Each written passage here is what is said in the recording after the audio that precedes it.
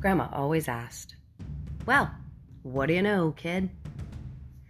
I know that this mouth has gotten me into more trouble than I'd prefer. But, hey, I come by it honestly. My mother called me mouth as a child, not in an endearing way.